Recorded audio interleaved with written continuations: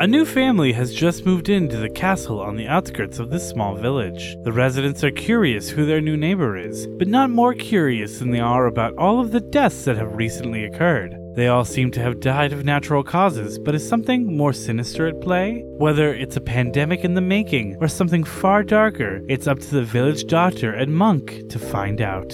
Is Shiki the perfect series to introduce your friends to anime, or should it be relegated to your own personal weeb watch list? I'm PJ. I'm Skylar. And this is Kawaii Disappointment. This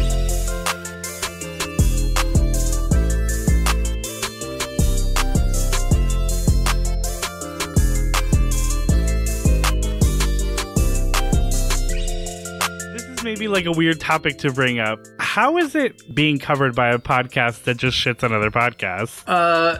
So I actually didn't listen to that episode. I've never listened to their show before, and I was told don't listen to this. And it's like, yeah, sure. Like I've done a bad podcast before, so I'm fine with like negative reviews and stuff. But I heard they were like shitting on some of our guests, which I think is so incredibly disrespectful. Wait, what happened? So there's this podcast, super huge. Like, I cannot overstate how popular this podcast is. It's called Who Are These Podcasts? And every episode, they just listen to a podcast and basically just shit on it. And they've done from big to small, like they have done like Mabim Bam and Doug Loves Movies and everything in the podcast space. They did an episode on Nymphomercial.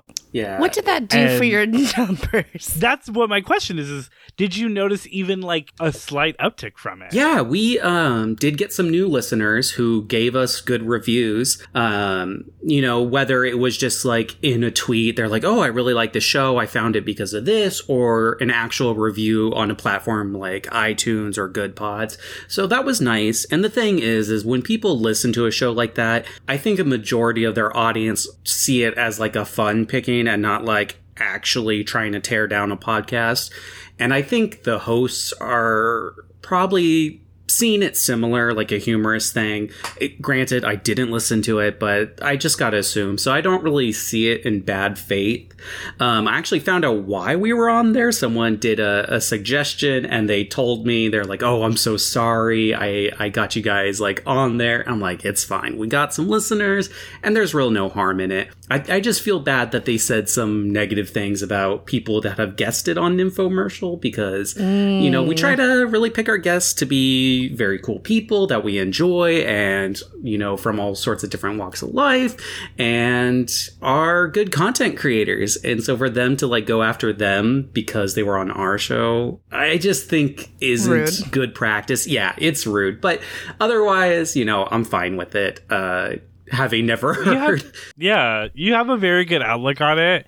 My feelings would be hurt. I was about to say, I am such a self-conscious person. I would have listened to it the second it came out. I would have taken every single thing to heart and been like a mess. So I'm like so impressed by your like mental fortitude. I would have been terrified. I mean, I've been Speaking of podcasting for like 5 years now, I think, starting with just an old one that's dead that you can't find anymore, and it was bad. And part of that was majority my fault. So I'm used to criticism on the podcasting front. And now I get a lot of compliments for the quality of like audio editing I do for Nymphomercial. So, you know, I know what to take to heart and what not to. And if it's a negative criticism that seems well thought out about something I think I'm doing really well, I'll take it to heart, but I try to learn from it more so than just feel hurt from it. But, you know, sometimes I'll get bothered by stuff. Yeah. I get that. And I think that's, again, a very healthy outlook. But other people might find it scary. Speaking of podcasts and things that are scary, hello and welcome back to Kawaii Disappointment, the show where two lifelong weebs, PJ And Skylar. usually guide their non-weeb friends through a new anime every week. But Lauren. this week, we are joined by a sinister presence, a visitor from podcasts beyond, to determine if this anime is a kawaii success or a kawaii disappointment. This week we are watching Shiki as we kick off Horror Month 3, The Invited Guests. guests. This week's invited guests is one you may have heard of before, whether you know them from their work with Radio Flom or the Stab Comedy Theater, or their IRL URL podcast that will make you LOL, Domain Daddies, or their world-famous hentai review podcast, Nymphomercial. Today, we have the one and only Milk! Hi! You know what, I just caught on to that IRL URL tagline. That might be better than what Domain Daddies was using, so... I'm gonna have to steal that. That's totally fine. You totally have my licensing rights to take that on for a notary yourself. on standby. But Milk, thank you so much for being on. We have been like Twitter podcast friends for a bit, and I was so excited to be able to get you on for this episode. Yeah, thanks for having me. I'm very excited. I do want to mention, you said, usually you get your weebless friend Lauren to watch things. This might come to a surprise, but I don't watch a lot of anime. So I feel like I'm just a good substitute. Just a lot of hentai. Yeah. And I mean, nowadays we read more and stuff. Like, the only anime I really watch is One Piece. And I am caught up, so maybe... See, that's why you don't have time to watch other anime. It's When you tweeted that you were finally caught up, I was like, oh, wow, I'm so impressed. But even that, I think that gives you enough weeb cred to still be considered a weeb. I think anyone that commits to the entirety of One Piece is a weeb. Yeah. And like, One Piece fans are so unproblematic, so like everyone be like saluting you as you walk on by. One Piece 100%. Is just good. It's just so good. That's honestly the worst part about it for me, was not watched it all the way through. And I was like, I hate that I do have to keep watching this because it is good. Yeah. But today we are not watching One Piece. Today we are going to have you watch the horror anime Shiki. And, it's a unique name, Shiki. Based on that name, what do you think this anime is going to be about? Okay, so when you presented me the list of anime names and like, I didn't recognize any of them, I was like, oh, I think this is Psyche, the like Netflix show with the pink hair dude that everyone recommends to me, and I still haven't seen it. You were like, I was unaware this was a horror anime. Yeah, and I was like, oh, it's kind of weird that all my friends recommend and say it's so good for me, because my friends all know I am a huge wuss. I get so scared from horror stuff, like, really easily. Really? Yeah, so when you all are like, hey, come on the Halloween episode, I was like, okay, neat. So that, I mean, how long until you realized, was it once you saw the poster that you realized that it might be a slightly different anime, where you're like, there's the pink hair I've heard so much about? No, so I looked up the etymology of the name. And so it seems, I don't know much about kanji, but it seems like Shiki is the romanization of a certain kanji, katakana, I don't even know which one, but it seems to translate to predominantly ceremony, as well as like possibly death related. And like the spoiler of this being a horror episode, Halloween, I was like, okay, this is probably like ceremoniously death related. I was like, I'm guessing this is like about someone who works at a funeral home, and he's like hella hot, like just so hot, tall, 8 abs, 12 biceps, just but like he can never find friends because he's like intimidatingly hot, and he works at a funeral home, so he's like weird. But then he finally makes friends with like a ghost and then a zombie, and then he has like a run-in with like a mean but hot gay vampire, and then he starts meeting like humans that are like not dead. And then he like meets someone who might be the love of his life, but I'm not going to spoil anything, so we'll leave it there. You're not going to spoil anything for these predictions. Is that not completely correct? As far as we know, that is 100% what we are about to watch here. Mm-hmm. So, once you saw the poster is very simple. What did that take away, add to what you thought this was going to be? Okay, so the poster completely derails my fan fiction, I guess. So we've got this girl, pink hair, dead in the eyes, cute drip. She's got it all. I wish I was her. Don't we all? but also, yeah, pink hair. So not too far off of Psyche. But as someone who comes from an animation background, I looked at it and was like, no way does the show look like this. There's too many details in this dress. There's the painted background. So, I don't know what's there. But as far as like symbolism goes on the poster, we've got the one girl, dead eyes, on a couch. Everything is lit by a green flame on the candle. So that's kind of, showing the presence of like supernatural, spooky, without being overdone. Like, there's no like skeleton or anything. A green flame is enough. We also have these rose petals that both lead to a rose on the ground, which you can barely see. I had to pull my magnifying glass out. And then a rose in her lap. And then there's also like some dust bunnies under this little fainting couch she's on. So, spooky vibes like, oh, is she lonely? Does she not clean her apartment? What's going on? She's both. Yeah, Ooh, just I'm like mentally me. Ill. Yeah, exactly.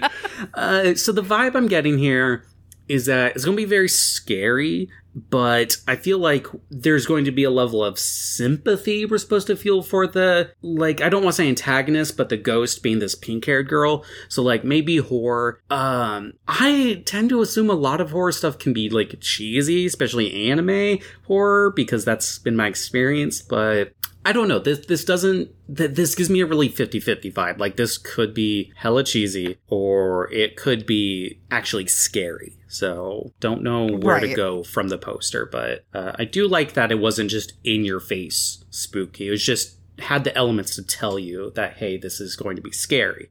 Yeah, and I completely agree. I think it gives you a lot while also giving you so little. It's not like a shonen anime poster where you pretty much know every single character that's going to be in this. You're like, who's this creepy girl? I don't know. Go watch it. Yeah. And speaking of, why don't we go ahead and do that by taking a quick break and watching episodes 1 and 2 of Shiki, and we'll do that and we'll be right back. So stay tuned, everyone. You'll hold my hands, right? I will. We'll make sure that we hold our hands, but we don't all hold each other's hands, so we don't accidentally create like some weird summoning circle and bring Shiki into the real world. Good point.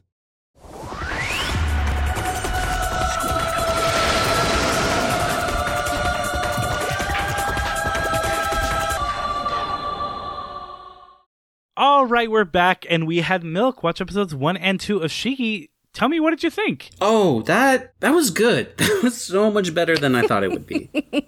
I'm so glad really you guys liked it. I was going to say, I also really enjoyed it. Skylar has seen most all of the series. Okay. Yeah, I'm like 2 episodes away from the finale. But I had a ton of fun watching it. I was doing like the uwu hands, and I was like, please, Daddy Senpai, let me watch another episode. And you're all like, no, only 2 episodes. We have to record. And I was like, but Gunnar loves it when we do 3 episodes on the show. And you're like, nope, 2 limit. So I feel like we didn't get into the spookiness that is yet to come, but I like that slow burn. And yes, honestly, it's definitely a slow burn. This is a problem that you see like all throughout our months, is because so often you don't get a whole lot these first 2 episodes, because a lot of anime horror is slow burn, even if it's like the really gory kind. I love that though. I like eerie, which, some people are like eerie horror, same thing. Definitely not.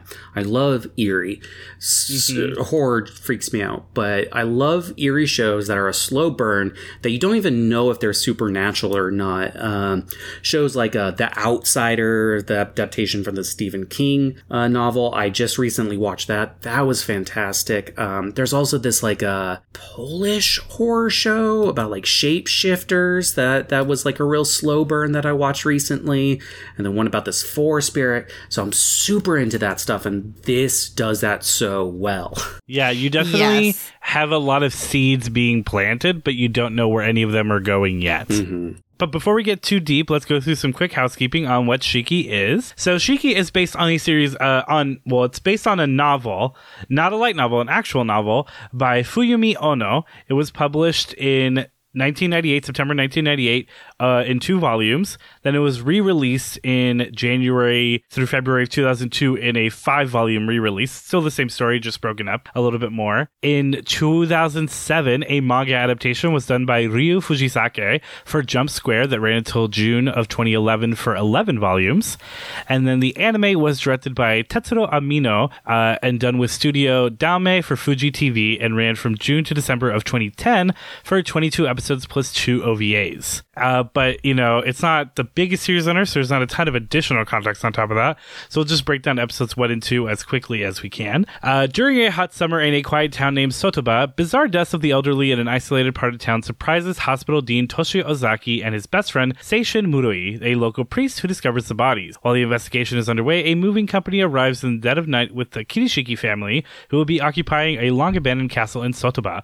Megumi Shimizu, a high school girl who is classmates with another village girl, Kaori Tanaka, constantly fails to befriend Natsuno Yuki, a boy who hates living in Sotoba and wishes only for city life. She often has a bad habit of stalking Natsuno around his house at night, though he is aware of her activities. One day, Megumi heads up the hill to the castle and meets the Kirishiki family, then disappears shortly afterwards. Upon learning of her disappearance, most of the townspeople head out to look for Megumi, only to discover her lying catatonic in the woods. Toshio examines Megumi, only finds her to be suffering from a case of anemia, but nothing serious. However, Megumi passes away a few days later to the shock of her family and friends. Toshio is shocked that Megumi died from anemia and requests her parents to do an autopsy, but they refuse. While heading to Megumi's funeral, Natsuno meets Ritsuko Kunihoro, a nurse working at Toshio's hospital. After paying his respects, Kaori approaches Natsuno and attempts to give Megumi's greeting card present to him, but he declines, stating that he wasn't close to her anyways. Meanwhile, Toshio and his staff conclude that Megumi died from an uncommon type of anemia, but the doctors do not know the cause of death. More deaths start to get the attention of Toshio, with the latest victim refusing to see the doctor.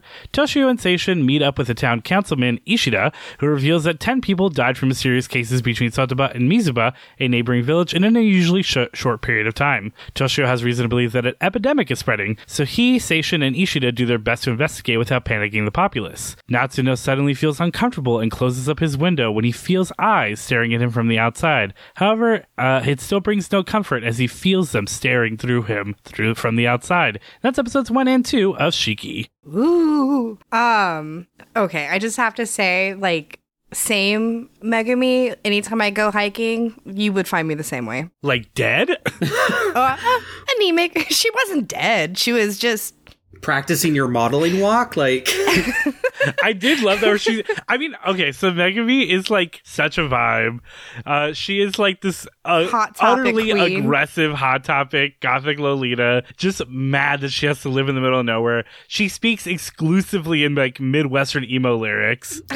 Yeah, I do want to say this whole show does a really good job of having multi-dimensional characters, even in only 2 episodes. Like, no one is just like one take. And so like you see her man and then like also just like dreaming and like you said, she does long for outside of this town, which is her biggest character like development, but a lot of facets to her, and she acts like a kid, which is something you don't see in anime, I feel, whether that's like a cultural mistranslation or not. While watching this, I was like, okay, this is a 15-year-old, the way she like sees her crush and then dreams about going out of town and stuff. Model walks and breaks her ankle, and that's why she actually was in the ditch, just because of the ankle issue.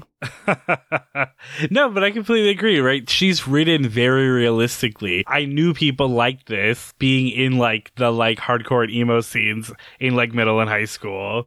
And I think it stems from the fact that this is an adaptation of a novel, like you're coming from source material that has characters, I'm sure, very well depicted and detailed. Yeah. And I come from a small town smaller than this. This town's population is 1,300. I come from a 1,000 population, Northern California little city. Wow. So I drop relate. The name. Get their tourist numbers up. Yeah, everyone go check out Doris, California. They have Doris, Dorris, named after like an old woman. They have the tallest flagpole on this side of the Mississippi, and like Highway 97 in California cuts through it, so you drive through it and like blink. It's a mile by mile little square, just like 7 miles south of the Oregon border. So it's so small. How many people were in your graduating class? 12. Dang, my God, you someone beat finally me. beat Skylar. Yeah, Skylar, what was yours? 30. Oh, okay, yeah. Yeah, so I think like the following class was like 24 or something. So My graduating class was like 1,000. I couldn't imagine. And the thing is I went to the private school up until my senior year. Senior year, I graduated from the public school. So like at the private school, I was the only one in my class. It was kind of like a multi-grade, like kind of teaching environment. So very different. Very interesting. Yeah, that sounds intense. Yeah. So some things that I thought were very interesting in this anime, it's just a lot of the animation choices. I guess art choices in general. Oh god. So everyone's hair is really ugly. Disgusting. No, Kaori's what? hair literally looks like demogorgons. It's very Yu-Gi-Oh! It's like softcore Yu-Gi-Oh! It is softcore Yu-Gi-Oh! Which is and, the worst like, part of Yu-Gi-Oh! No, okay, I disagree with that. But it's just, I guess, like, it's just, like, weird to have softcore Yu-Gi-Oh! In, like, hey, we're in small town Japan, Yeah. and everyone here has Yu-Gi-Oh! Hair. But that's the only thing they have. Like, their outfits are relatively sensible. Like, I feel like the outfit directions you see characters in go from, like, just, oh, of course people wear that too. Okay, they're a little bit well-dressed and seeking, like, experimental fashion, but not over the top. So it's very interesting because, like, Yu-Gi-Oh! It's like, hey, what if I put belts around my teeth to match my hair? That's 100% the Yu-Gi-Oh! Aesthetic. I love how many buckles are on every person in Yu-Gi-Oh's outfit. It's so amazing. Honestly, it really did like nothing for me. Like it really fucked up my style in middle school because I was like, you know what's popular? Belts, but not in the area I was. No one in Laguna Hills wears fucking belts, especially 5 of them. Yu-Gi-Oh! Is like the fashion sense is if Dora the Explorer was like a Final Fantasy character. I feel it's just the Square Enix adaptation 100%. I will say though, I like how multiple characters in this show are cat boys by the sake of like their hair just has cat ears. 100%. That was one of the things I was going to bring up in terms of the hair is everyone has like these weird like pointed ear things. But speaking of cats, or I guess like jumping off of cats, one thing I also thought about in terms of that animation thing was that the dogs both look super like Western animation style. Like they don't look like anime dogs. They look like cartoon They look dogs. like they belong in like a Garfield comic or something. I heavily disagree. Really? I have seen this type of dog in a lot of animation. Not typically like your like popular shoujin animation, but like think of Howl's Moving Castle and Kill la Kill. Those are two like more popular ones that have dogs depicted this way. I think Shin-Chan does a lot of dogs like this. I was about to say, soon as you said there are some, Shin-Chan was one of the... Because in general, they look very like Crayon Shin-Chan art style. And I think the reason they do this is because there's apparently a focus on wild dogs, like wolves, that set a little bit of the tone for the mystery of like, why are these people dying? What's going on here? A lot of like wild wolves, but none of the people seem to be dead because of those dogs.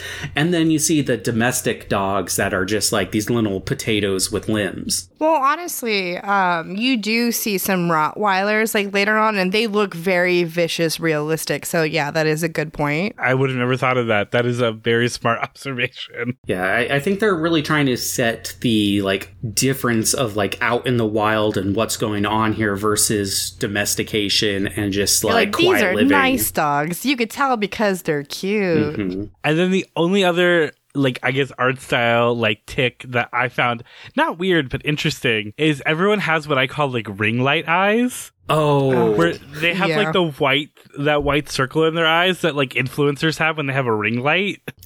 Just like me. No, that scene where the boy closes his blinds and then which like blinds is, I don't know if that's a proper like translation. I agree completely. It's like, oh, I closed my jelly donuts. Yeah. You know, they're typical like paper screen shutters of Japan, but So when he closes those and it shows his eyes like all glowing and like saying the tone, I was like, they're like Esper from Pokemon, like the perfect purple circles with the like ring light. I did love the way they showed that, like, the feeling of being watched. Yeah, they did that twice, and I feel like there's a good difference but similar eeriness to them both. That's always been something that's very fascinating about, like this thing that humans, a lot of creatures, but humans have, I guess, one of the most, like, tuned in ones, this natural sense of when they're being watched, because that feels like weird psychic stuff that shouldn't technically be a part of, like, human biology, but the fact that we just have an acute, like, I am being watched sense is very fascinating to me. Mm-hmm. Yes. I feel like we're being listened to.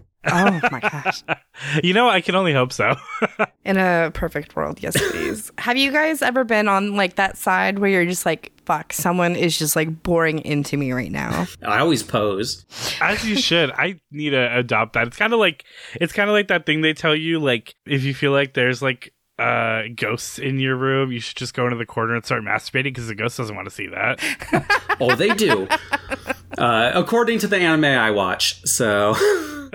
That's true. No. You might have a different experience. Mm-hmm. Ghosts are freaky. As far as art stuff goes, I can't believe I didn't notice or like go to look during the first episode, but in the second episode we see a flashback of Megumi writing her like summer greeting card, and I noticed that the animation of when she moves, her plaid skirt is properly animated, like a real texture animation and not just sliding, which is insane. Like, that's so much more work. Watching a lot of this anime, there is such a appreciation for details. Mm-hmm. And you know, the people working on this was something they really loved to do. And it's those little details that shows the animators' loves. And it's great. I just love it. And thank you for bringing that up. Yeah, I mean, the whole show rings detail beyond just animation. You can tell that the storyboards were really well done, from the way they not only give a lot of depth or thought-provoking parts of like montages as well as establishing shots, but also just setting tones very well from angles that need to give kind of a creepy and unreal feeling without actually having any scary imagery, to just like calm and like thoughts of a character going through their head from an establishing shot that shows everything is still. You know, this is a hot take a lot of people disagree with me on, but I think Cowboy Bebop is not a good show, but has so many good elements, and one of those being setting tone to match with jazz, whether it's calm or chaotic, and it does that really well. And this does that in the sense for horror. So, you know, without just being over the top ever, it does so many different techniques to bring the horror aspect forward while the scenery is still kept to the slow burn of what is going on here. Let's try to think about it logically. But you'll see something very calm and normal, and the music has this like almost like crunching sound effect of like you would hear from like zombies tearing into someone. Or there'll be this music that is like calm and then has a little bit of an uptick and then just like an eeriness to it and then goes away, just to sneak it in to get you to start feeling those little chills, but you're not sure why, because nothing heavily points to it in one direction. It's all these little things that play off the psyche to make you feel uneasy because it's not what you expect in this calm situation, or it's not what you experience in real life. And so it's just warping what's already there from the human expectation. That is a beautiful analysis of the sound design, animation design, and structural design of this anime. But I do kind of want to go back to when you said that Cowboy Bebop wasn't a good anime. Oh, do we have to?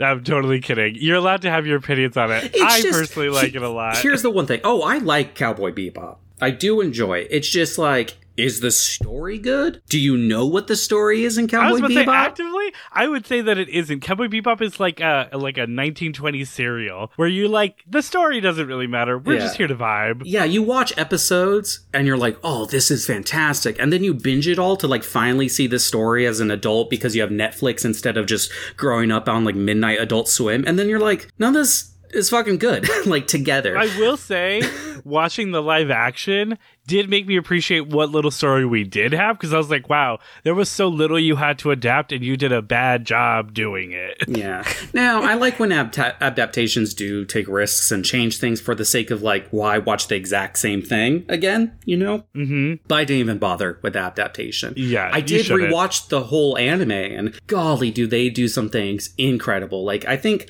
as far as, like, setting tone, there's hardly any series that do it as good as Cowboy Bebop. Yeah, you feel every piece of music, every scene. It is all a vibe. And a good comparison to this show is that Cowboy Bebop puts that thought of balance into everything. Yeah, the story, not that great, but you also have to think about the time that this came out. It really didn't even need that, and it wouldn't have even worked with a ongoing story necessarily. So the fact that they're like, okay, we're ending the series with this like high uptick action to self-reflection to like, oh, their poor lives, that makes sense. It's, you know, a product of the time. And this does so many of those things good also, but then as we talked about the character design, it's like, why did they do that? The character design does not fit with the tone of everything else. There's a lot of things I appreciate about it, like the different outfits, the hair that kind of like inflects to who these characters' personalities are, which is one of the biggest anime tropes I think is really good, of like, you know who a character is by their hair. But this took it too far in a way that just doesn't match all the other well thought out details and balances in everything else. Konnichiwa, my fellow weebs. We just want to say another huge thank you to Milk for coming on the podcast. Milk is an insanely smart and funny person who we have admired from afar for a very long time and are glad to have gotten on. Again, make sure to check out everything Milk does, from Radio Flom to Domain Daddies, and most of all, Nymphomercial. Links for Milk can be found in the show notes. If you're craving more Kawaii Disappointment, you can get it by checking out our Patreon. Hours and hours of bonus content are available immediately for just $3 a month, and more is always on the way, along with exclusive polls, Q&As, and goodies at our higher tiers. Later this week, you can listen to our fall Kawaii Desu season preview, where Lauren and Skylar make rapid-fire predictions about what each of the new anime in the fall season will be about. And more is on the way throughout the month. Find us on Patreon by searching for Kawaii Disappointment or by going to patreon.com/Kawaii Desupod. A special shout out to our wonderful patrons, starting off with our Eternal Desu patrons, our $8 tier, the amazing Skullbush and incomparable Alex J. They're not alone, as we also have our wonderful Super Desu patrons, our $5 tier, Nene Killua, Magical Girl Charlotte, Rebel in an Isekai, and Jellums. And our Kawaii Desu patrons, our $3 tier, Eliza L. and Alban AG. You're all pretty Kawaii Desu in my book. Follow us on Facebook, Instagram, Twitter, and TikTok at Kawaii Desupod, or go to kawaiidesupod.com for links to those socials as well as all of our episodes. That's KAWAIIDESUPOD.com. Spread the word about us, and if you feel so inclined, leave a review on iTunes, rate us 5 stars on Spotify, or wherever you listen to us. It really does help. A huge thank you to TJ McCollum for reviewing us on iTunes. Don't forget, if there's an anime you'd like us to cover, recommend us an anime by using our recommendation form. You can find it as a pinned tweet on our Twitter or by going to our Beacons page at beacons.ai/Kawaii Desupod and clicking on the recommend an episode button.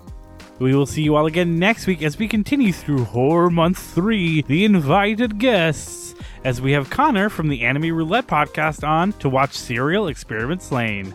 Now, back to the podcast.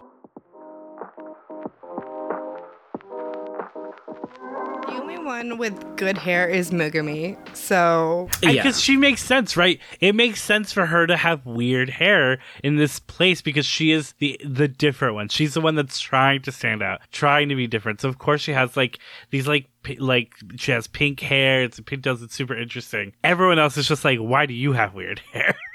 I will say a quick note on kind of, we talked about kind of how much work and thought was put into this on the animation front. I actually did some quick side research. I found out this is Studio Dame's, this was their last ever anime they worked on. Really? I don't know if they knew it going in, but I wouldn't be surprised if they did know it going in, they were like, well, let's just put our whole Dalmusi into this thing. Maybe. I do want to say about the hair really quick is... Yes. all the, like, Megami's hair makes sense to who she is. The YouTube channel Get in the Robot has a video you'll recognize with, like, Gon and the ReZero girl maids. It's just called, Why Does Anime Hair Look Like That? And it's a really good analysis of Japanese tropes of character hair, and you'll know exactly who the character is because of the hair, including, like, color, style, and so hers fits that perfectly. And then some of the other ones are just a little bit more creative takes of that same idea, but everyone does fit the natural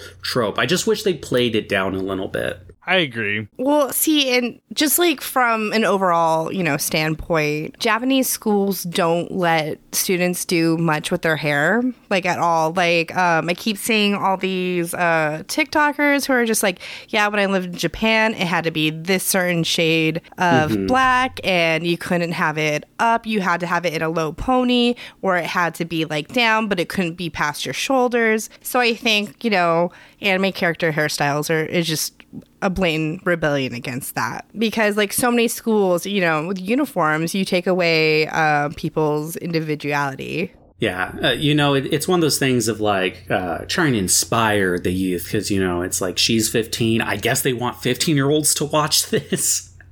And it's I could be as cool as her if my hair was like that. I could be as dead as her if my hair was like that. I mean, that's why my hair is pink, is because I'm just dead inside. If my work let me dye my hair pink, same.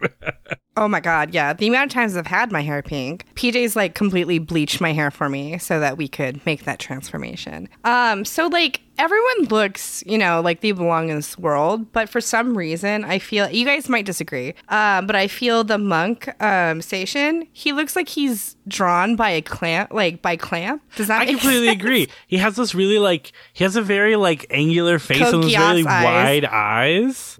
Everything about his design is slightly different than everyone else's. Is he revealed to be some type of antagonist? Actually, don't spoil it. But that's usually what a lot of sharp angles in a design lead to. Don't say anything. Yeah, he is low-key Lelouch. I had a question about how everyone felt about this. How did you feel about Yuki as a character? Did you feel like he was... Okay, so we know Skylar's. Do you feel like he was being justified in the way that he was treating pretty much everyone, but specifically Megami, or do you feel like it was unnecessary?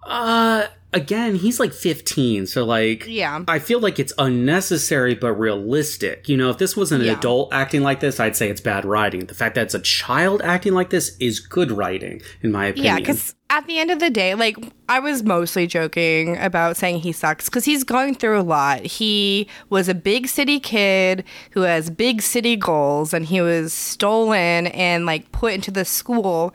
And then you find out some past stuff, etc., about just the duality of his whole personality.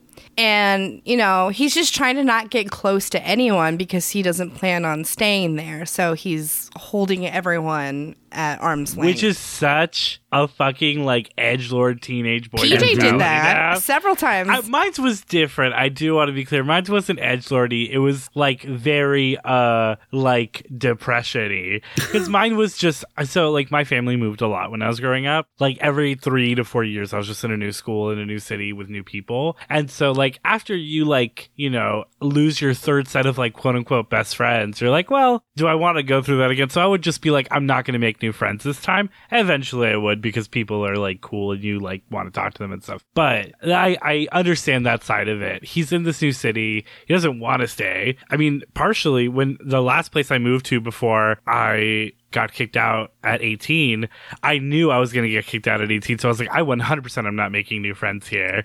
I'm not going to be in the city for more than a year. Which makes sense. And then you came and lived with me. I want to say that his being a little shitlord in the show does reflect how a lot of the characters go through different emotions, even just in these 2 episodes, which is just such a nice relief from like your typical action-y anime, you know. There's just like it shows that when you're dealing with death, your reaction to it can change very suddenly, from like just not caring or not feeling anything, very apathetic, to being very remorseful, being very self-reflective, or just being very sad. And the show does that for several different characters. So we see, you know, her friend go through different emotions. We see this little asshole go through different emotions, and there are different emotions for each of them. Like it's several little gradients of the rainbow for all of them, and it just feels very natural. And it's not even just the death scene that sets that up. Even like the gossip scenes and how like information goes through this town, like everything shows a real human nature to all of the people. And a real understanding of how it actually works. Like, again, like in those small towns, like there's nothing to do but like gossip and work. And like everything travels so fast. Everything is part of everybody's life. And I agree, like the way that everyone's reactions are always realistic. Even like when the dad, you know, like is kind of like apologizing to the doctor because he wants to hurt him, because he like ostensibly like misdiagnosed his daughter. You feel that, like, you're not like, oh my god, we get it, like you're emotional. You're like, no, I get it. And you know, it's a very intense situation. It's also very quick, which is nice for a viewer because it's intense. It conveys all the information you need right there. The feeling hits hard, even though you haven't had a chance to like really connect to these characters because it's in the first 2 episodes. And then it doesn't drag it out. You know, a lot of shows just in general will sometimes drag out a death scene's remorse, and they don't do that here. Even though there are so many scenes related to her death, none of them feel drag out, or the whole experience of going to all these scenes seem dragged out, because each one introduces new ideas, new character, feeling, stuff like that. So it feels really nice, and it also sets up all the different stories, because by the end of episode 2, there's a lot of different threads you can follow, and I feel like it gives you a little bit to get curious for all of them, but none of them outweigh the other, you know?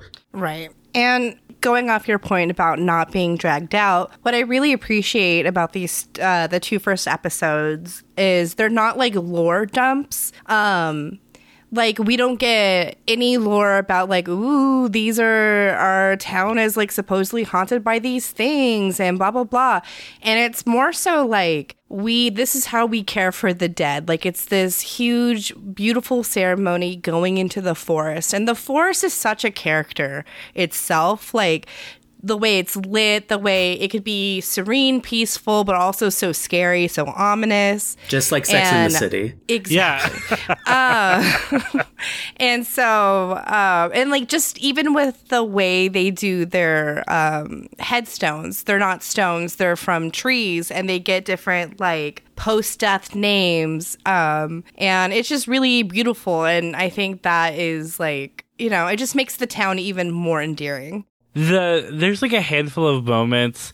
You're right. Something that you brought up was that there's like a lot of threads. By the end of episode 2, you don't exactly fully know what's happening, right? Obviously, you have kind of like the doctor and the priest and the councilman being like, maybe there's like a pandemic essentially that's starting to make its way through this town that we should monitor. But then you also have like the side things that you're not fully aware of yet. You obviously know that she went over to the castle. You also have that moment when Megami closes her eyes and that like specter death rave happens inside her mind. Yeah, she has her own like little MSI concert going on. Hell yes. 100%. That, I mean, Milk, you might not have seen this, but for Skylar, that scene specifically reminded me of like a charlatan scene from Case Study of Vanitas. Vanitas, yes. Yeah, that flew over my head. Listen to our Case Study of Vanitas episode. Or just go look up charlatan clips from YouTube. That's true. Case Study of Vanitas is a fun not boy love anime, unfortunately, even though it probably should be. But it's it like basically is. But it like basically is. But the villain is like this very like, again, kind of formless being that kind of looks a lot like the figure that she sees in her, Spectre Death Rave. Their eyes are very similar. Honestly, those scenes in Vanitas are kind of scary, so. They can be. And, again, something that Milk said earlier, I don't find this very scary, but it is very eerie. The atmosphere very much gets you. Like, I'm not sitting here like biting my nails and scared, but I am sitting here like on the edge of my seat waiting to figure out what's going to happen. I feel like this is an eerie that is setting up to horror, though. When I've seen this too many times where I'm like, oh, eerie, and then I'm like, oh, it's horror, cool. Because for me, that is a really big distinction, Well, am I wrong? But okay, so I am a horror junkie. I love it. I heard a lot about this anime, about being like so scary and like, it's like the perfect representation of horror. And I had convinced myself that I think like Lauren could handle it. Like, I think it's, you have like a couple like really spooky parts, but I don't think they ever last long enough to really be considered like horror. But again, I really had to, around like episode 4, I had to lower my expectations and be like, I don't think this is going to be like a huge, spooky thing. 'Cause that's just like what I'm used to. And that's what I thought it was. And so like for the first 2 episodes, I was like, or the first 4 or 5 episodes, I was really disappointed because I was just like, when is it going to get scary? And then I just went back and rewatched it because I had the time, and I was just like, okay, so like watching it without the like waiting for it to get scary, it's so just beautifully paced and wonderful, and I love it. I feel like I think there'll be times where we'll be like, oh my gosh, ooh, that's a little spooky, but not like, oh my god, like I have to like turn this off, oh my god. Okay. Like kind of horror. I will say the way they depict dead bodies can really hit hard. The maggot infested and the corpses. Yeah, because they show them at all sorts of different stages. They show people like on the verge of death, freshly dead, decomposed.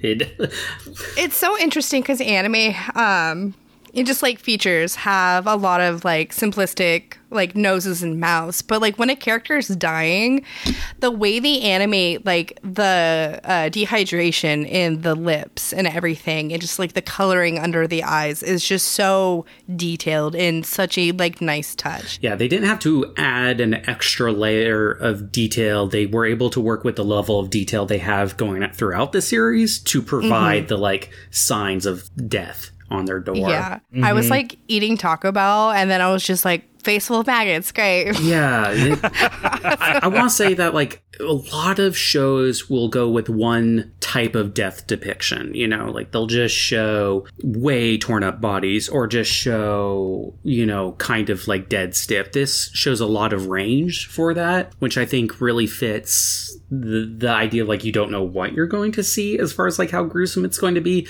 as well as kind of fit with the story that you don't know what's going on. Because unlike something like Death Note, where it's like everyone's dying of a heart attack and I want them to, because then they'll figure out that I am Kira and I'm killing people intentionally, to whereas this is like, okay, some people died of kidney failure, some people died of like maybe the heat, she died of ammonia or anemia, not ammonia.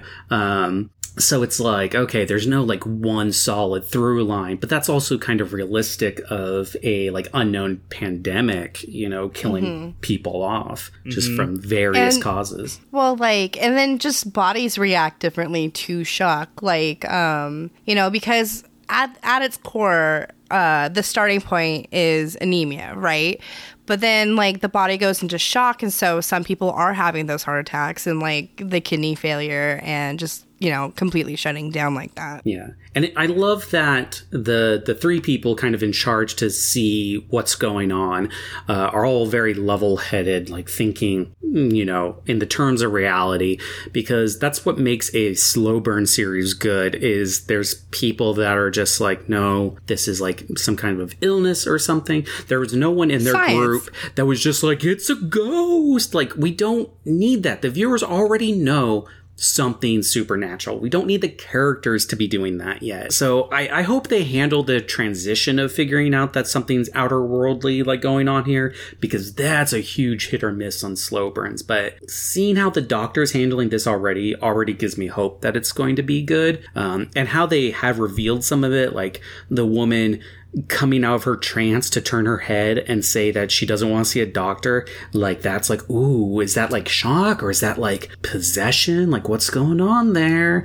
And then so I'm excited to see how that like plays out. I love also that like you don't necessarily know who the main character is, like, because you'll have like a whole group of people, right, be like, oh, this friend group are all the main characters, but there's always like one character that's like mostly the main character, and I think they do like a really great job like jumping from character to character, giving them kind of equal amount of screen time for sure. And they're and you could tell in the first 2 episodes there are a lot of time jumps, so it's great because you'll see perspective of like October 11th and like blah blah blah, and 2 episodes later you'll see October 11th, but now we're following this character on the same time at the same. They do a lot with showing dates. Yeah, which is so great. It is, and it's sometimes a little jarring because, like, sometimes it's just like, yeah, it's like, whatever this date, like October 11th, right?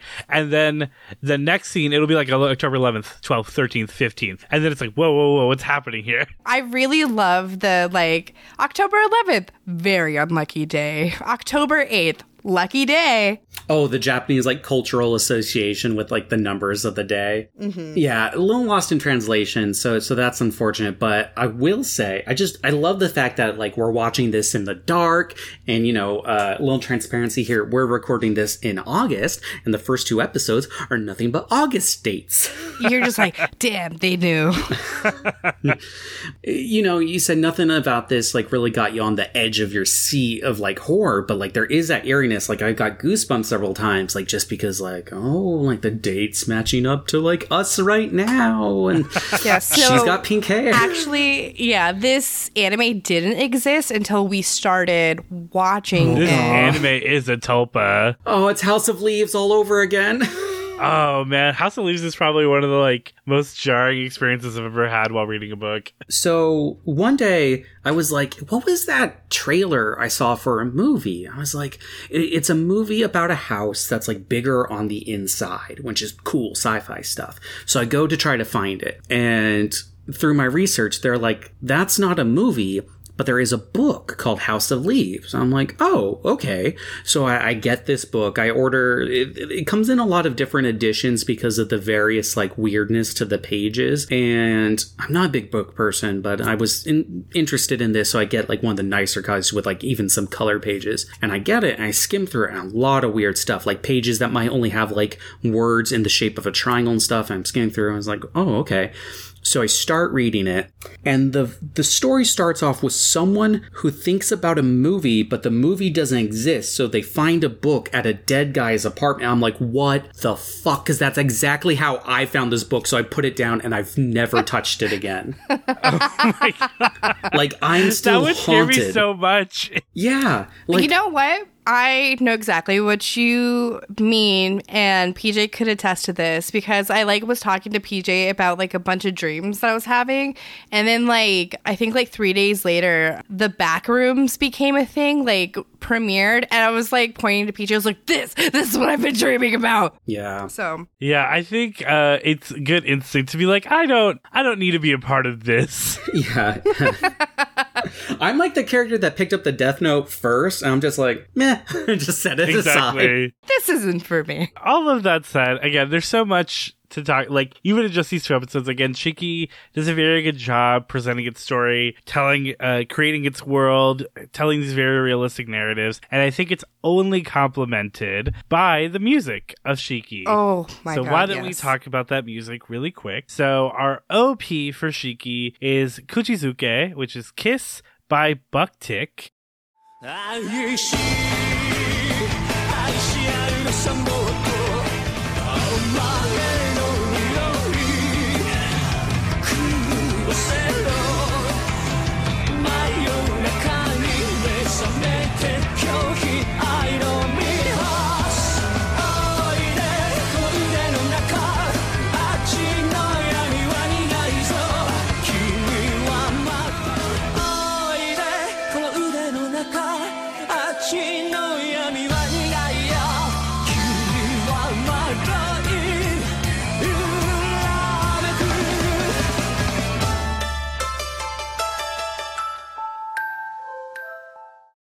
Milk, tell me what you thought about that OP. I thought it was good. The OP has good music, and the imagery is really good. It's like shows her as the dead girl, or maybe it's not her because it's smaller. I don't know, but a lot of characters. I really like how the characters like overlap, and their overlap is connected by the eye, and then you've got this like blood moon over the eye, just a lot of eye focus, and then you see like them disintegrate, but only their skeletons left. So I like the intro, but it's a little too revealing. Like, it's counterintuitive to the slow burn feel. The second time we saw the intro, I noticed a few other little things, like there's that scene where the dove transforms into the crow, and so well animated, but it also gives me the clue that there's this sense of death can corrupt someone. And so I have a feeling that some parts of the story are going to show that the people who have perished linger in some way, especially since we see a lot of imagery of what looks like Megumi just like being another like kind of ghost as the one that like insinuated her little rave scene. It just kind of is saying like, oh, death, spooky, eyeballs. But I feel like it does set a little bit up with the crow. I do agree that it is kind of counterintuitive, and while still being like, you know, good at setting up what it's setting up. I think that is always the crux. I agree with like the visuals of an OP is it can give you a lot, which is sometimes good, sometimes bad. From a song standpoint, I really like the song a lot. I think it's very, it's got a very it's not a scary song. It's actually, but it's surprisingly like a very good song. And I say surprisingly because usually when we're dealing with, you know, not the most popular horror anime around, I'm not expecting it to have like a really good OP. And I really like this OP a lot. Yeah, it's really fun.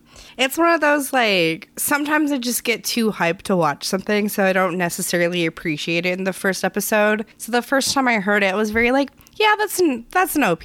Like, it is. And then the second time, I'm just like fully vibing. I was just like, damn. I love like when you see the blood raining down on the skulls like towards the end, and just like the different peaks of the song. Oh my God, it's so good.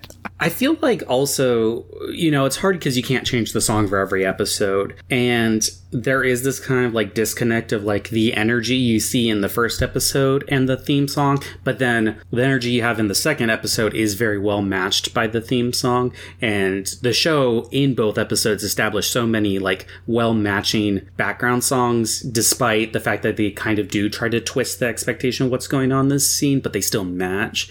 And so, yeah, going in the first episode and seeing that, and then seeing the first episode felt kind of like, you know, an indie YouTube gamer channel that's like gunshots, battle music, and then it's like some like dude just going, hey, what's up? You know, I'm like, okay. But then the second time around, it felt way more natural, and I assume through the rest of the episodes, it will keep that. Mm-hmm. All right, and then let's talk about our ED, which is Walk no Yakusoku, which is Promise of the Walk by Nangi. 大きな夢目指し歩いていた見だかどうかわからなかったさよならもう二度と会えない私が選んだ未来へ待っていたの今ではちゃんとわかるだから目を強く What did you think of that outro? Boring. You wanted something a little bit more haunting? Maybe, I don't know. It feels off, but again, you can't change it every episode. So in my notes here, I like feverishly scribbled down to try to catch all my thoughts. I just put kind of boring, but probably hits hard towards the end of the season. Like I have a feeling that outro will like makes sense both visually and audibly as you get further down the line of the show. I just think like the first one took at least 2 episodes. I think the outro is going to take like at least 4 or something to kind of either match the tone or be different enough that it's a good like palate cleanse to go off of the show. Because whether this is like streaming and you see them back to back, or this is, you know, you catch it once a week and then next week you'll catch the next episode, you want kind of a palate cleanser sometimes for these more kind of intenser shows, whether they're pulling on horror or emotions of other sorts. So I just don't think I have enough experience to appreciate it yet. And because also going at it from, you know, that same perspective, like, I agree, right? Because, like, at this point, at the end of episode 1 and 2, we do not know who this character is. So we don't have you guys haven't even met. Yeah, we do not have any connection to her. We don't know if she has this, I mean, maybe this strong connection to flowers. And, like, she has this very tragic story in a flower field. And after episode 9, you're like, oh my God, it's her in the flower field, my heart. But right now, I'm like, yeah, I don't know what this is. And the song's like, okay. I'm sorry, did you say we haven't met Sonico? Like Super Sonico? Is she in this? This is my Sunico, sorry. This is my Sonic Goku fanfic. You're OC. Oh, okay. See, I was thinking Sonico, like big titties modeling girl. Okay. With the camo jacket. She'd fit here, I think. She's got the right hair. I don't even know who this is. What? Oh my gosh. Everyone tweet at Kawaii Disappointment. It's just pictures of Sonico. I see, when you said Sonico, my brain first went to Sonichu, Chris Chan's corrupt Sonic and Pikachu abomination. Stop it. I feel like Chris Chan would fit in this anime too. So I hope not. With that hair, yes. But yeah, Skylar, what did you think of it? What did you think of it at first, and what do you think about it now? To be honest, I didn't pay attention to it like until like episode 5, because I was just like trying to get to the next episodes. I was like, I can listen to this later. So by the time I did actually see it, I did have the context. So like, I feel like it's a little unfair. But was it better with context, I guess is the question. Yes. Okay. Honestly, because of like how thoughtful all of your takes are, Milk, you really do like do analysis work, and that's super appreciated. I love that. I think you're gonna really love her as a character. Oh, all of this is a lie. I've just been reading Reddit comments. Yeah, I'm on r/Shiki, just like reading everything. Like here's a post by Shiki _ I love this anime _ hot topic for life. You know, they just said like most of my stuff. You know, I think I saw that same comment section. Yeah. Lots of all upvotes. Right, but good. Yeah, ultimately I agree. The song is okay. Ideally the context would help, but as of right now, it's there. But I think it's time now we move to our segment, What Modern or Contemporary Artists do you think would have done a good job with these anime intros and outros? So Milk, what song and artist do you think would have done a good job with Kujizuke? Man, I am so tied between 3. Can I just list all 3? Is there one that just stands out slightly above the other two? The song Romantic Type by the Pigeon Detectives, I feel like is similar. And I feel like they could do a really good cover of this. I really care because you paid out the door. It's not that I'm not the romantic type. It's just that I like what I choose. I really like this choice. Yeah, I think it's an amazing approximation. Yeah, I think it's hard to find the vocal match and obviously the vibe is slightly slower, but maybe also slightly faster, but it's hard to match that same exact vibe, but ultimately the vibe is very close and the vocals are surprisingly close. Yeah, I feel like the vocals are close for an English speaker, cover of it. And then I didn't so much want to just match the like musical tempo exactly. And I feel like this is a little bit better, just in the sense that like the percussion in this hits a lot harder. Thematically, the song doesn't fit at all. Like Romantic Type, it doesn't have that connection to, whereas my other two kind of did have more. What were your other two? What were your honorable mentions? My honorable mentions is The Sweetest Dream by Teenage Death Trap and Blood Gets Thin by Pete and the Pirates. Both a lot more similar in tone, somewhat, not quite 1-to-1, but like interpretively, they can fit the theme. These are all great songs and band names, unrelated to anything. I know, honestly. Skylar, who'd you end up going with? So I went... Okay, so the song really gave me like chill kind of punk vibes and stuff.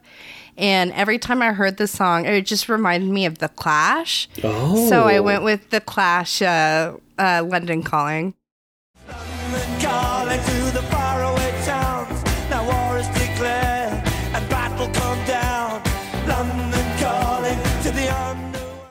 I hear where you're going vocally.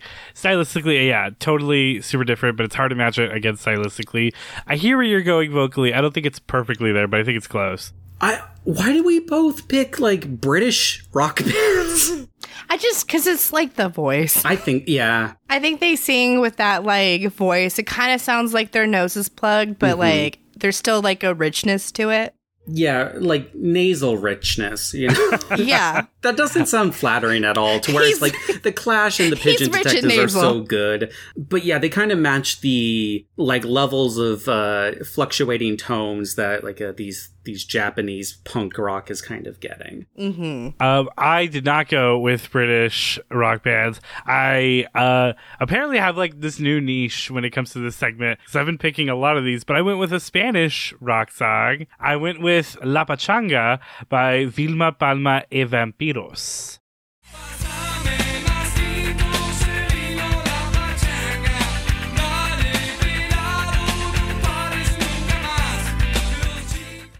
Oh, this is like if Duran Duran learned Spanish and then covered I'm on a boat, is like the vibe I'm getting. That is my favorite description of anything ever. I was going to say, there's not usually winners, but this is like, I think like the best choice. I think you did a really good job, and I think it's a little unfair. No, I'm joking.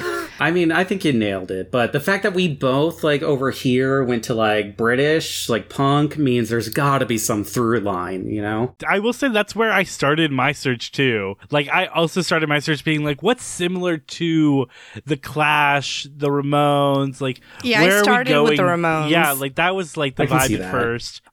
But something about the way that Buck Tick sings reminded me so much of Spanish that's why I ended up leaning to searching in that realm. But I will say I had a lot of searching for the intro to try to find what the right vibe was. For the outro, I immediately knew where to go. Oh, So me I'm too. curious where we landed on this. So I'm curious where you ended up going with it. Who did you pick for that ED Milk? So I picked Alicia Eagle, and specifically thinking the song Neither Here Nor There. La-di-da-da-da, I'm not worried. La-di-da-da-da, having to care. La-di-da.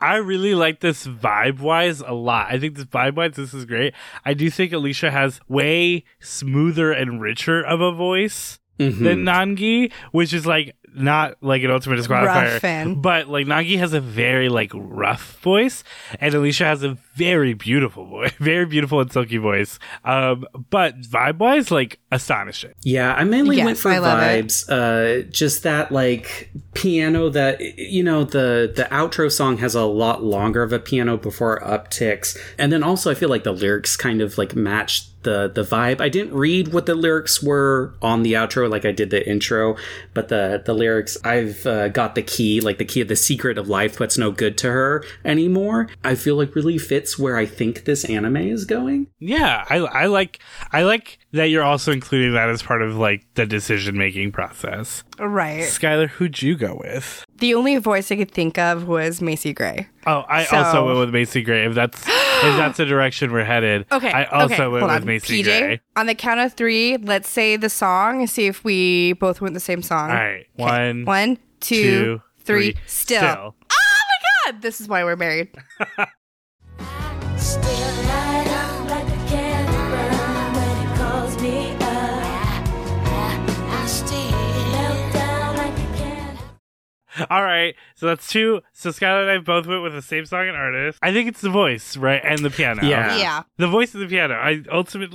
That's why I went with it. I think Same. Nangi has a very rough voice and Macy Gray fits that. And this is the most like ballad piano Macy Gray song. I mean, Exactly. I hear the voice, and I guess a piano and a piano are the same instrument. I Like- agree with that, right? Like, I'm not saying that the rest of it is perfect, but I can't speak for Skylar, but for me, it was like, this is Macy Gray, and is there a Macy Gray song that remotely fits into this niche? No, but still is the closest one. Well, because like the first time I like was paying attention, heard it, I was like singing the I Try song that she sings, specifically the I Stumble part. And then that's what set me on the journey to go just look for like softer songs. But she has a lot more, her style is soul. So like you're not going to have that kind of fun lullaby like a piano and a piano are the same instrument is probably my favorite roast of all time.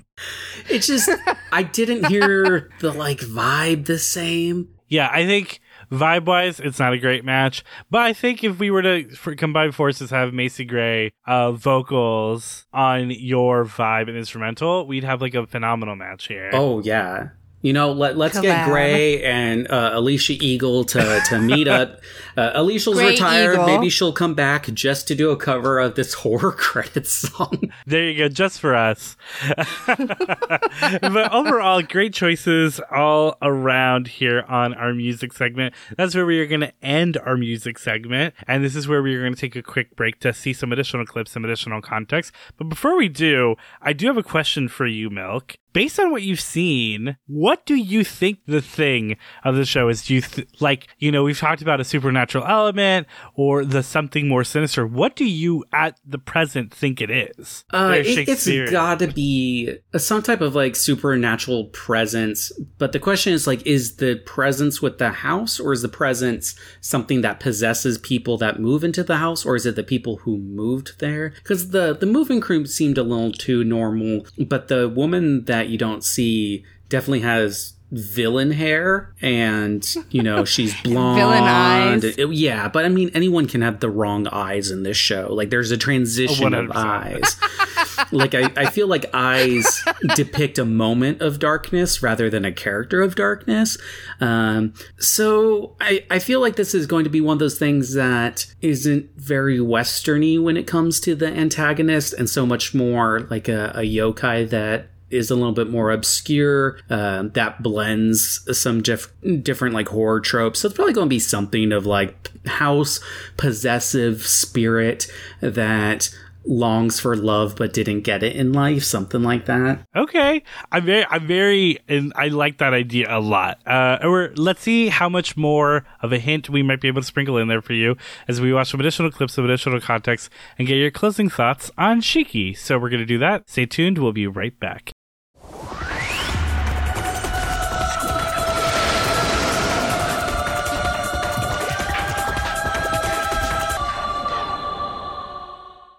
All right, we're back. We had Milk watch some additional clips, some additional context, some additional scary moments, or apparently not very scary moments according to Skylar.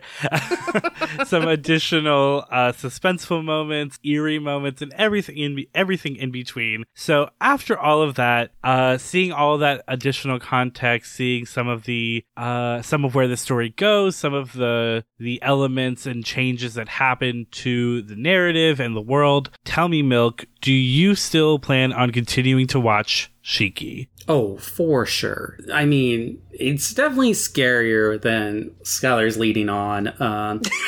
Like, it's got some scary stuff. It's scary how good their drip is. Like, I saw the girl wearing a Supreme Always jacket. drippy. Like, so good. I was gonna say the fact that she's constantly changing her outfits, though, it literally is what's her face from My Immortal, where like each beginning of the story is just like a monologue Did you of just her say outfit. what's her face? Yeah. Her name is Ebony Darkness Dementia Raven Way. Thank you very much. I know.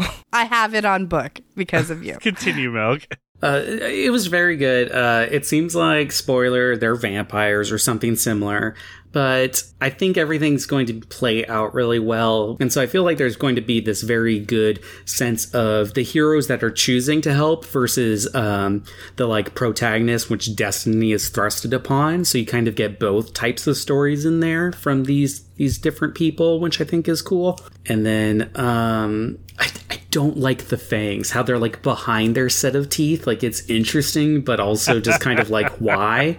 Yeah, no, ultimately, I agree with all of the points you made as someone who also had only watched episode 1 and 2 up until this point. I also definitely feel like I would continue watching this. And yeah, the context only made me more excited. The Fangs, weird choice for sure. But ultimately, that means that we ended up with a kawaii success in the book to kick off our horror month. Tell me, Milk, in addition to it being good in and of itself, would you personally recommend Shiki to someone just starting with anime? If this was someone you knew was into horror and they were like, hey, I'm gonna watch Shiki as my first ever anime, would you recommend it, or would you try to stray them in a different direction? I mean, for like most people, like F word, no. But for someone who's into horror, like really into horror, I think I would. This is one of those animes that I think, you know, as a like fan of, to try to get other people to watch, it's only responsible to give like some trigger warnings of some of the like graphic content you might see, just because of like the maggots and dead bodies are so well depicted in some ways. But I think for horror fans, this is a really good anime. From what I've seen so far, both the 2 episodes and these clips, I think it would give a really good impression on what the medium can tell as a story, and how it can tell a story very differently from what we expect in a lot of not only Western animation, but like Western storytelling. First, I was going to say no, because I thought like, oh, if it's like a horror fan, it might be too much of slow burn. It might be too boring. But apparently it is really scary. So I am changing my answer. And I also feel like a lot of horror fans do like slow burn. I feel like if you are a horror fan that doesn't like slow burn, you're going to be unhappy with a majority of horror that doesn't come out of like America, and even a lot of American horror. So you kind of have to like embrace slow burn. I would also give it a recommend. So ultimately, this has our kawaii disappointment recommend tag our kawaii success in the book, and only one question left to ask. Is there an AV for that? AMV, anime music videos. Is there an AMV for that? All right, Milk, you know the rules. Give me your song and artist for Shiki. I don't really have an artist, but a song that's been covered by a ton of people, but Spooky Scary Skeleton. You know, I have a big dart I'm throwing to really try to nail it down. I am not seeing it unless it's like named after like something else. Oh, nope, I lied. I'm a lying liar. I just clicked on one that says MEP Part 2, and it's the song. It exists. Wait, it does exist? I'm not in a bad way. Shocked. Yeah. It's so funny because it's there. Anything horror is going to have Spooky Scary Skeleton. Granted, it is only 16 seconds long. That's So all we'll we count need. that. We'll count that. In the age of TikTok and YouTube Shorts has done a whole number on the AMV community. Regardless, that's 3 points in the book. I'm so glad I didn't go with Sexy Vampire, because I don't feel like that's going to be there. Yeah, 100%. But regardless of all of that, that is 3 points in the book. Yeah, absolutely love to see it. But let's see if we can up that just a little bit. Because it's time for the super secret, not so secret bonus point, Milk. Do you think that there will be an AMV for Shiki to Evanescence Bring Me to Life? I do. But I think they're going to flip the script where it's like the fact that they're dying is what's bringing them to life, you know? Because again, now the small town, like, I mean, they are being mundaneness. brought back to undead life. Yeah. Life. You are 100% correct. Of course, there are multiple AMVs to Evanescence Bring Me to Life to Shiki. So that is 4 points in the book, Milk. I win. You do. That is the most points you can get. So we have a kawaii success, a definite recommend, 4 points in the book, and another successful journey through a particularly creepy anime. So, Milk, thank you so much for joining us on this journey today. Oh, thank you so much for having me. Do you have anything you want to plug here at the end? Oh, just go listen to Nymphomartial. Out of all the random things I do, I think it's going to have the most crossover audience. So that's Nymphomartial wherever you get podcasts and on all social media. And check out our Twitch. We're really kicking that up. And Just be good to every raven you meet. No, That is seriously. phenomenal advice. But I'm glad you had a good time. But more importantly, I hope our listeners had a good time. I hope they had a fun time. I hope they had a set of the ugliest hairstyles I've ever seen in anime before time. Skylar is apparently desensitized to horror time. A dancing with every raven at a rave time. But until next time, we hope your wait isn't a kawaii disappointment. I've been PJ. I've been Skylar. I've been Milk. And make sure to check out Milk on all the stuff they do. Totally follow them on Twitter. They're super funny there. And they have interesting doodles and great art. But regardless of all of that, thank you, Milk, for being on. And until next time, have a good one, everyone. Bye. Bye.